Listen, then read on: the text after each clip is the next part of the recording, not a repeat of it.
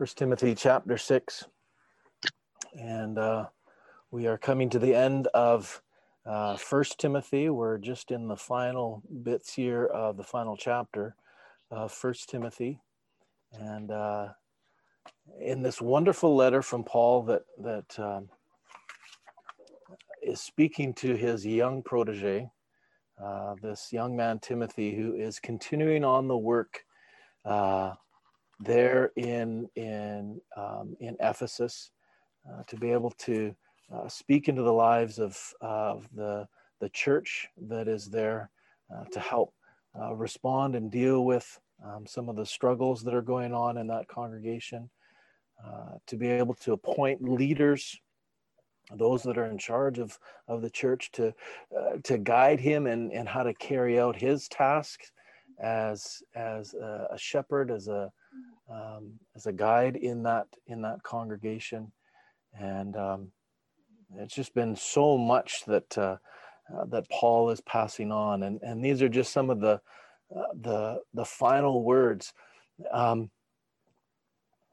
We're going to start reading here at verse 3, and he's just gone through and talked about different relationships that there are. Chapter 5 is relationships within the church, and how he as Timothy as a pastor is to relate to those people, but how the people within the church are to relate to one another, and he kind of closes that off and finishes that off with verse 2 in chapter 6, where he says, "Teach and urge these things."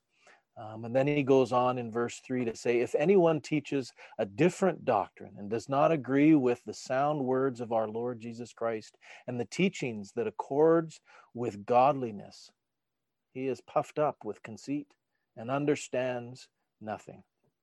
He has an unhealthy craving for controversy and for quarrels about words, which produce envy, dissension, slander, evil suspicions, and constant friction among people who are depraved in mind and deprived of the truth, imagining that godliness is a means of gains.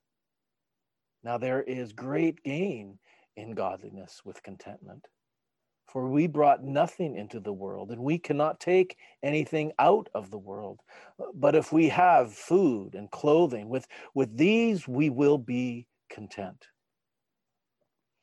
But those who desire to be rich fall into temptation, into a snare, and into many senseless and harmful desires that plunge people into ruin and destruction. For the love of money is the root of all kinds of evil. It is through this craving that some have wandered away from the faith and pierced themselves with many pangs. But as for you, O man of God, flee these things. Pursue righteousness, godliness, faith, love, steadfastness, gentleness. Fight the good fight of the faith.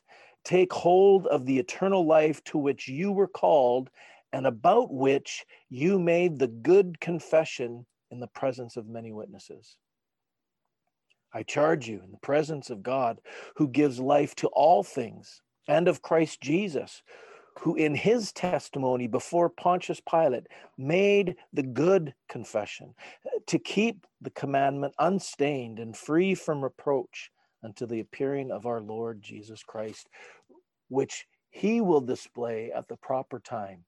He who is blessed and only sovereign, the King of kings and the Lord of lords, who alone has immortality, who dwells in unapproachable light, whom no one has ever seen or can see. To him be honor and eternal dominion. Amen. Lord, as we focus our attention here on this passage, just pray, God, that you would help us to understand what it is that you want us to see here in these words, to glean the message that you have for our hearts and our lives today, so that we can go from this place living a life that is a clear reflection of you, that brings honor and glory to you, that is an effective witness and testimony in our world, that so desperately needs to hear from you, that so desperately needs to have their life transformed by your love and by your truth. So we pray that you would guide us here today. In Jesus' name we pray, amen.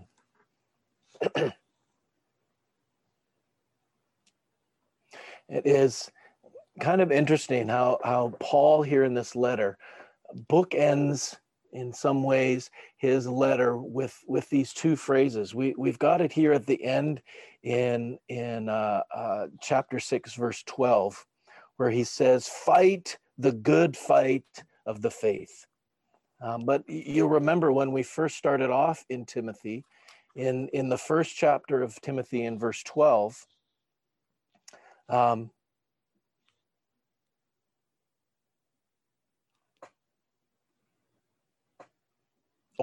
verse 18, not verse 12. He says, this charge I entrust to you, Timothy, my child, in accordance with prophecies previously made about you, that by them you may wage the good warfare. So Paul is starting off his instructions to Timothy about waging the good warfare, and he comes to the conclusion here of this letter where he calls Timothy to fight the good fight of the faith. Do you get the sense that there is a struggle in our walk with Christ? But the promise that Jesus has that when we are made new in his blood, in his death and in his resurrection, that there is a battle going on. And we know that there is a spiritual battle that happens in this world around us, that we have an enemy who is determined to destroy our faith, who does everything that he can to try and distract us from our attention on Christ, who works hard at throwing those accusations at us that would discourage us from knowing Jesus, from following Jesus.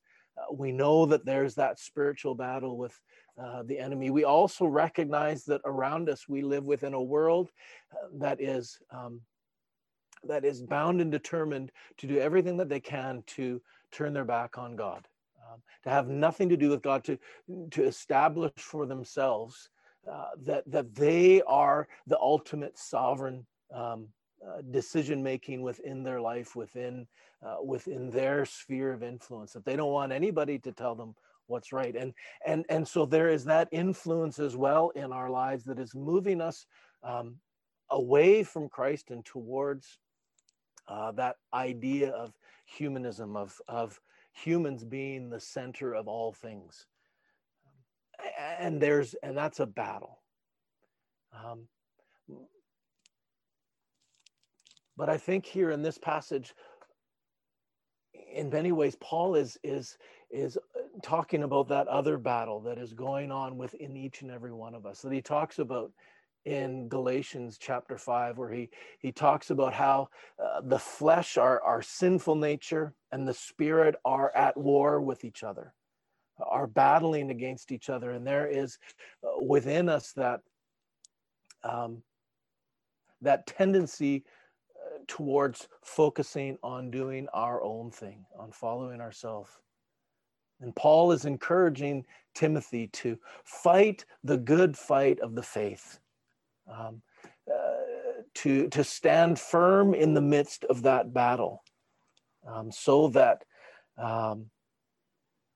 God would be praised, that he would be able to follow through on that good confession that he made in front of many witnesses. The last part there of verse 12, where he says, "Take hold of the eternal life to which you were called and about which you made the good confession in the presence of many witnesses."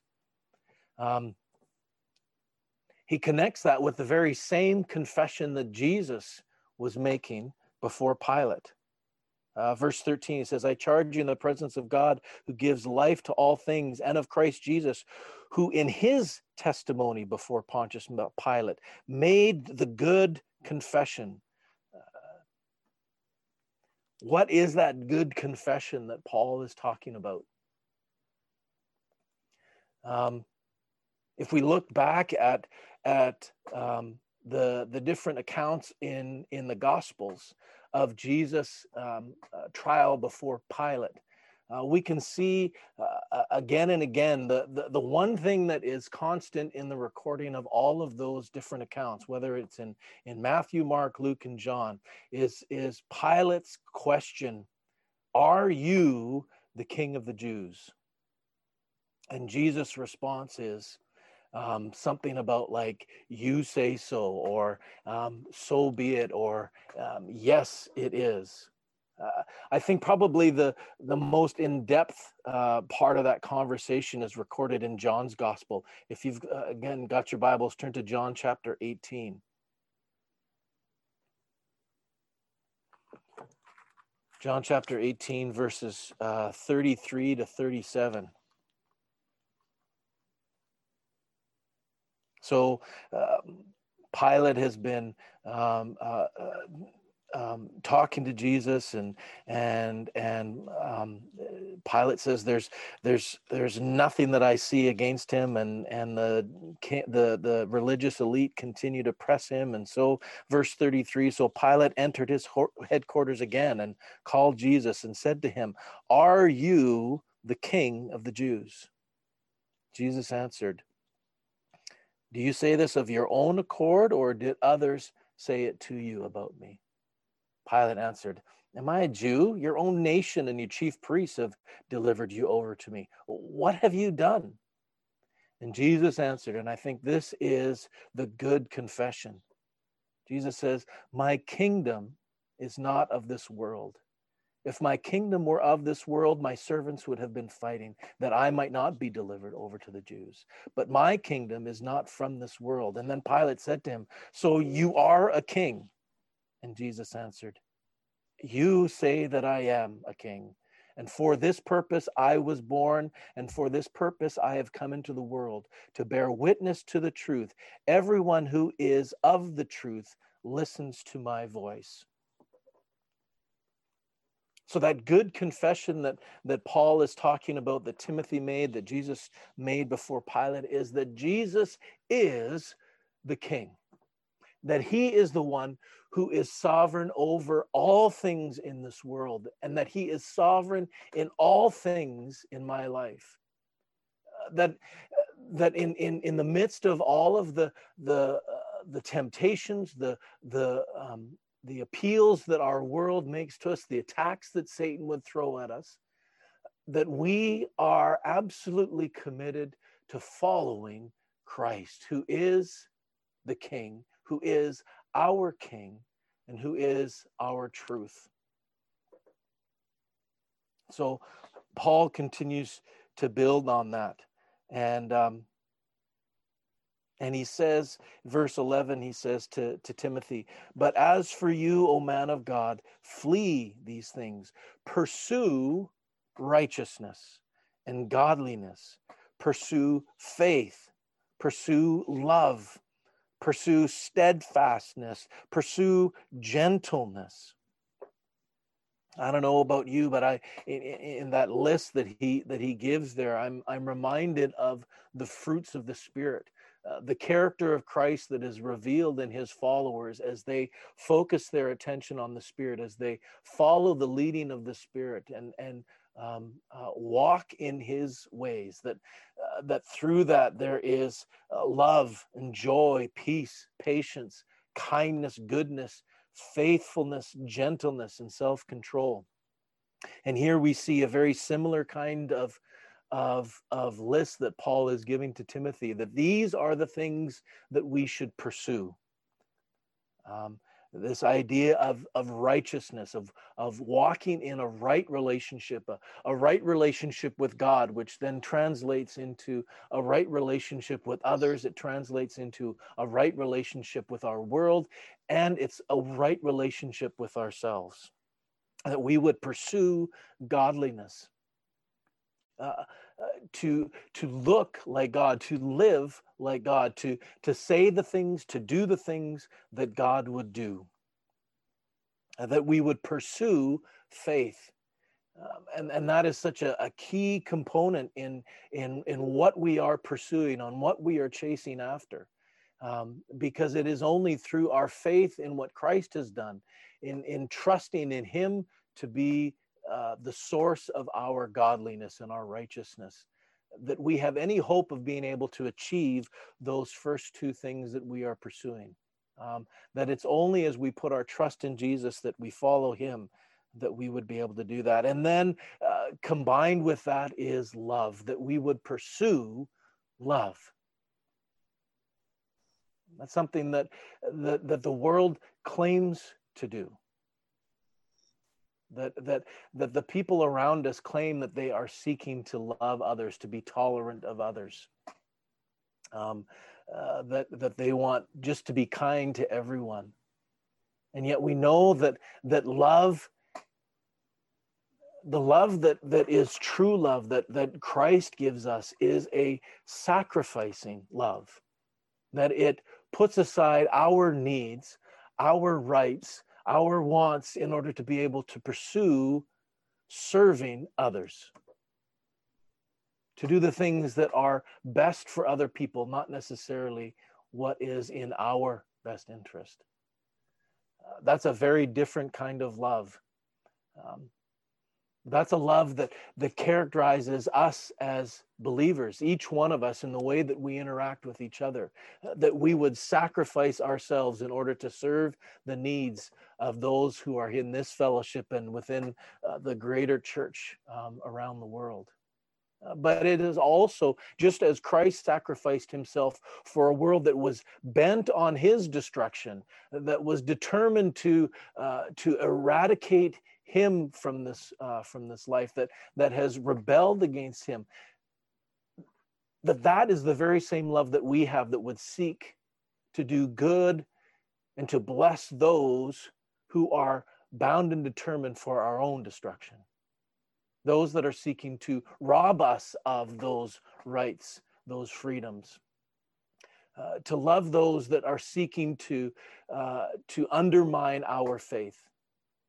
Those that are looking to create lies about who we are, to destroy our reputation. That we would love those people, that we would sacrifice ourselves in order to be able to serve the needs of those individuals. And that we would also pursue steadfastness and gentleness. All of these things are key components to living and following Christ. That when we have our attention in the right place, where we are listening to the Good Shepherd, to His voice, where He leads and guides us, and we keep our steps in His steps, to follow where He is leading us, that then our lives will reflect these things, that we will be seen to be a righteous, godly, faithful, loving, steadfast, gentle people, and that we would live out His plans and purposes for us. He talks about, in that first part of the passage here, one of the key components that has destroyed many folks who thought that they wanted to follow Jesus. And it's that love of money, materialism, and we see it run rampant in our world today, of those who are enthralled with the pursuit of riches rather than the pursuit of Christ.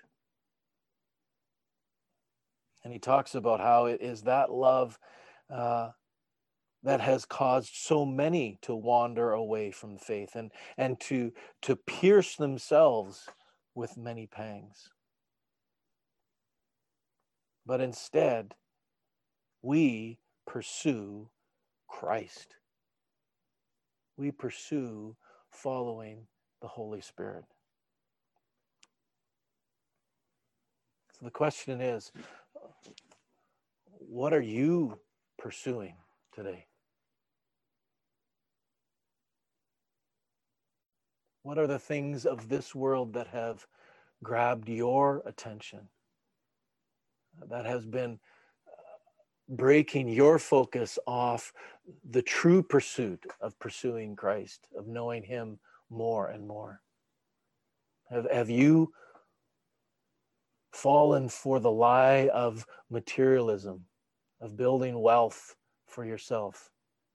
And that can look like so many different things. And many of us have so little, and yet even in that little, that can become an overwhelming focus of our lives, of trying to make the most of what we have, of grasping onto every penny so that we don't get ourselves into a financially dangerous place. If we allowed that pursuit of materialism to grab a hold of our lives? Has it been our pursuit of friends? And in this time when we have been isolating ourselves, when we're unable to gather together in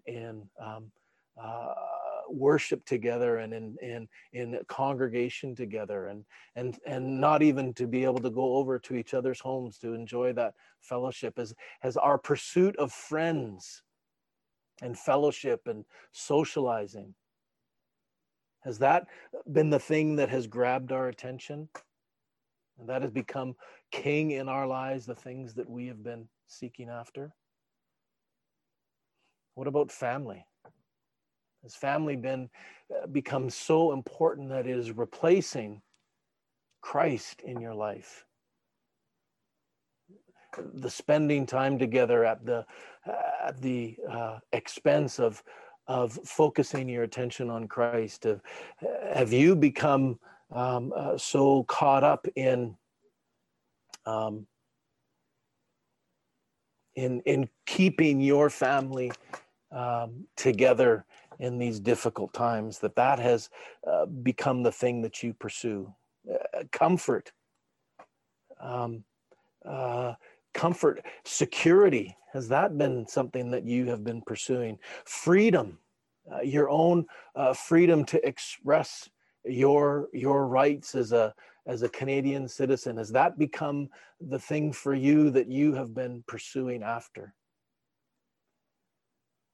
Let me encourage you to just as Timothy made that good confession, as Christ made that good confession, that Jesus Christ is King in your life, that he is preeminent over all of those other concerns, and none of those are wrong in and of themselves to seek after.